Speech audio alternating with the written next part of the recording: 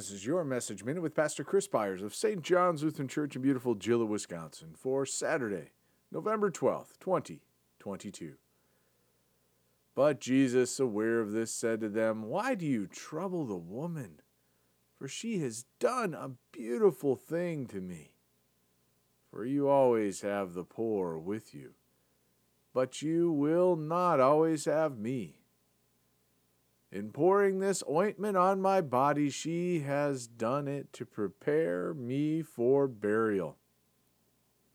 Truly I say to you, wherever this gospel is proclaimed in the whole world, what she has done will also be told in memory of her."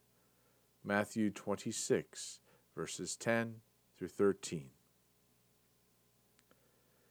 Jesus says these words after being anointed by a woman with an expensive oil and the criticism of how the value of the oil could have done more to help the poor. This is a common criticism I hear when a congregation spends money on a facility, art, or the like. Most point to the poor, but sadly the concern is more often less about the poor. The ones commenting are often looking for an excuse to explain why they may not be giving or supporting. This is not an excuse to wastefully spend money in ministry.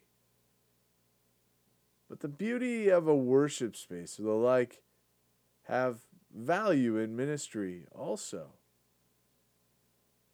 I would chime in alongside most that take issue with the extravagant spending of many televangelists. I've met some of them, and the criticisms they face are valid, and would not recommend giving to most of the large ministries that promise great things when someone gives them money.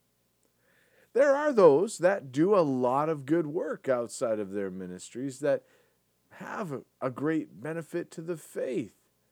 So one must be careful in making a blanket judgment, but discernment is necessary in all of it. Gifts given to the glory of God are not to be downplayed, and the giver should not be criticized in how they give. If the gift is meant to the glory of the Lord, it is to be celebrated. As the woman anointed Jesus, let us be faithful in all that we have, also to glorify our Lord in the world. Let us pray. We thank you, our Heavenly Father, through Jesus Christ, your dear Son, that you have kept us this night from all harm and danger. We ask you to protect us this day also from sin and every evil, that in all we do today we may please you. For into your hands we commend ourselves, our bodies and souls, and all that is ours. Let your holy angel watch over us, that the wicked foe have no power over us. Amen.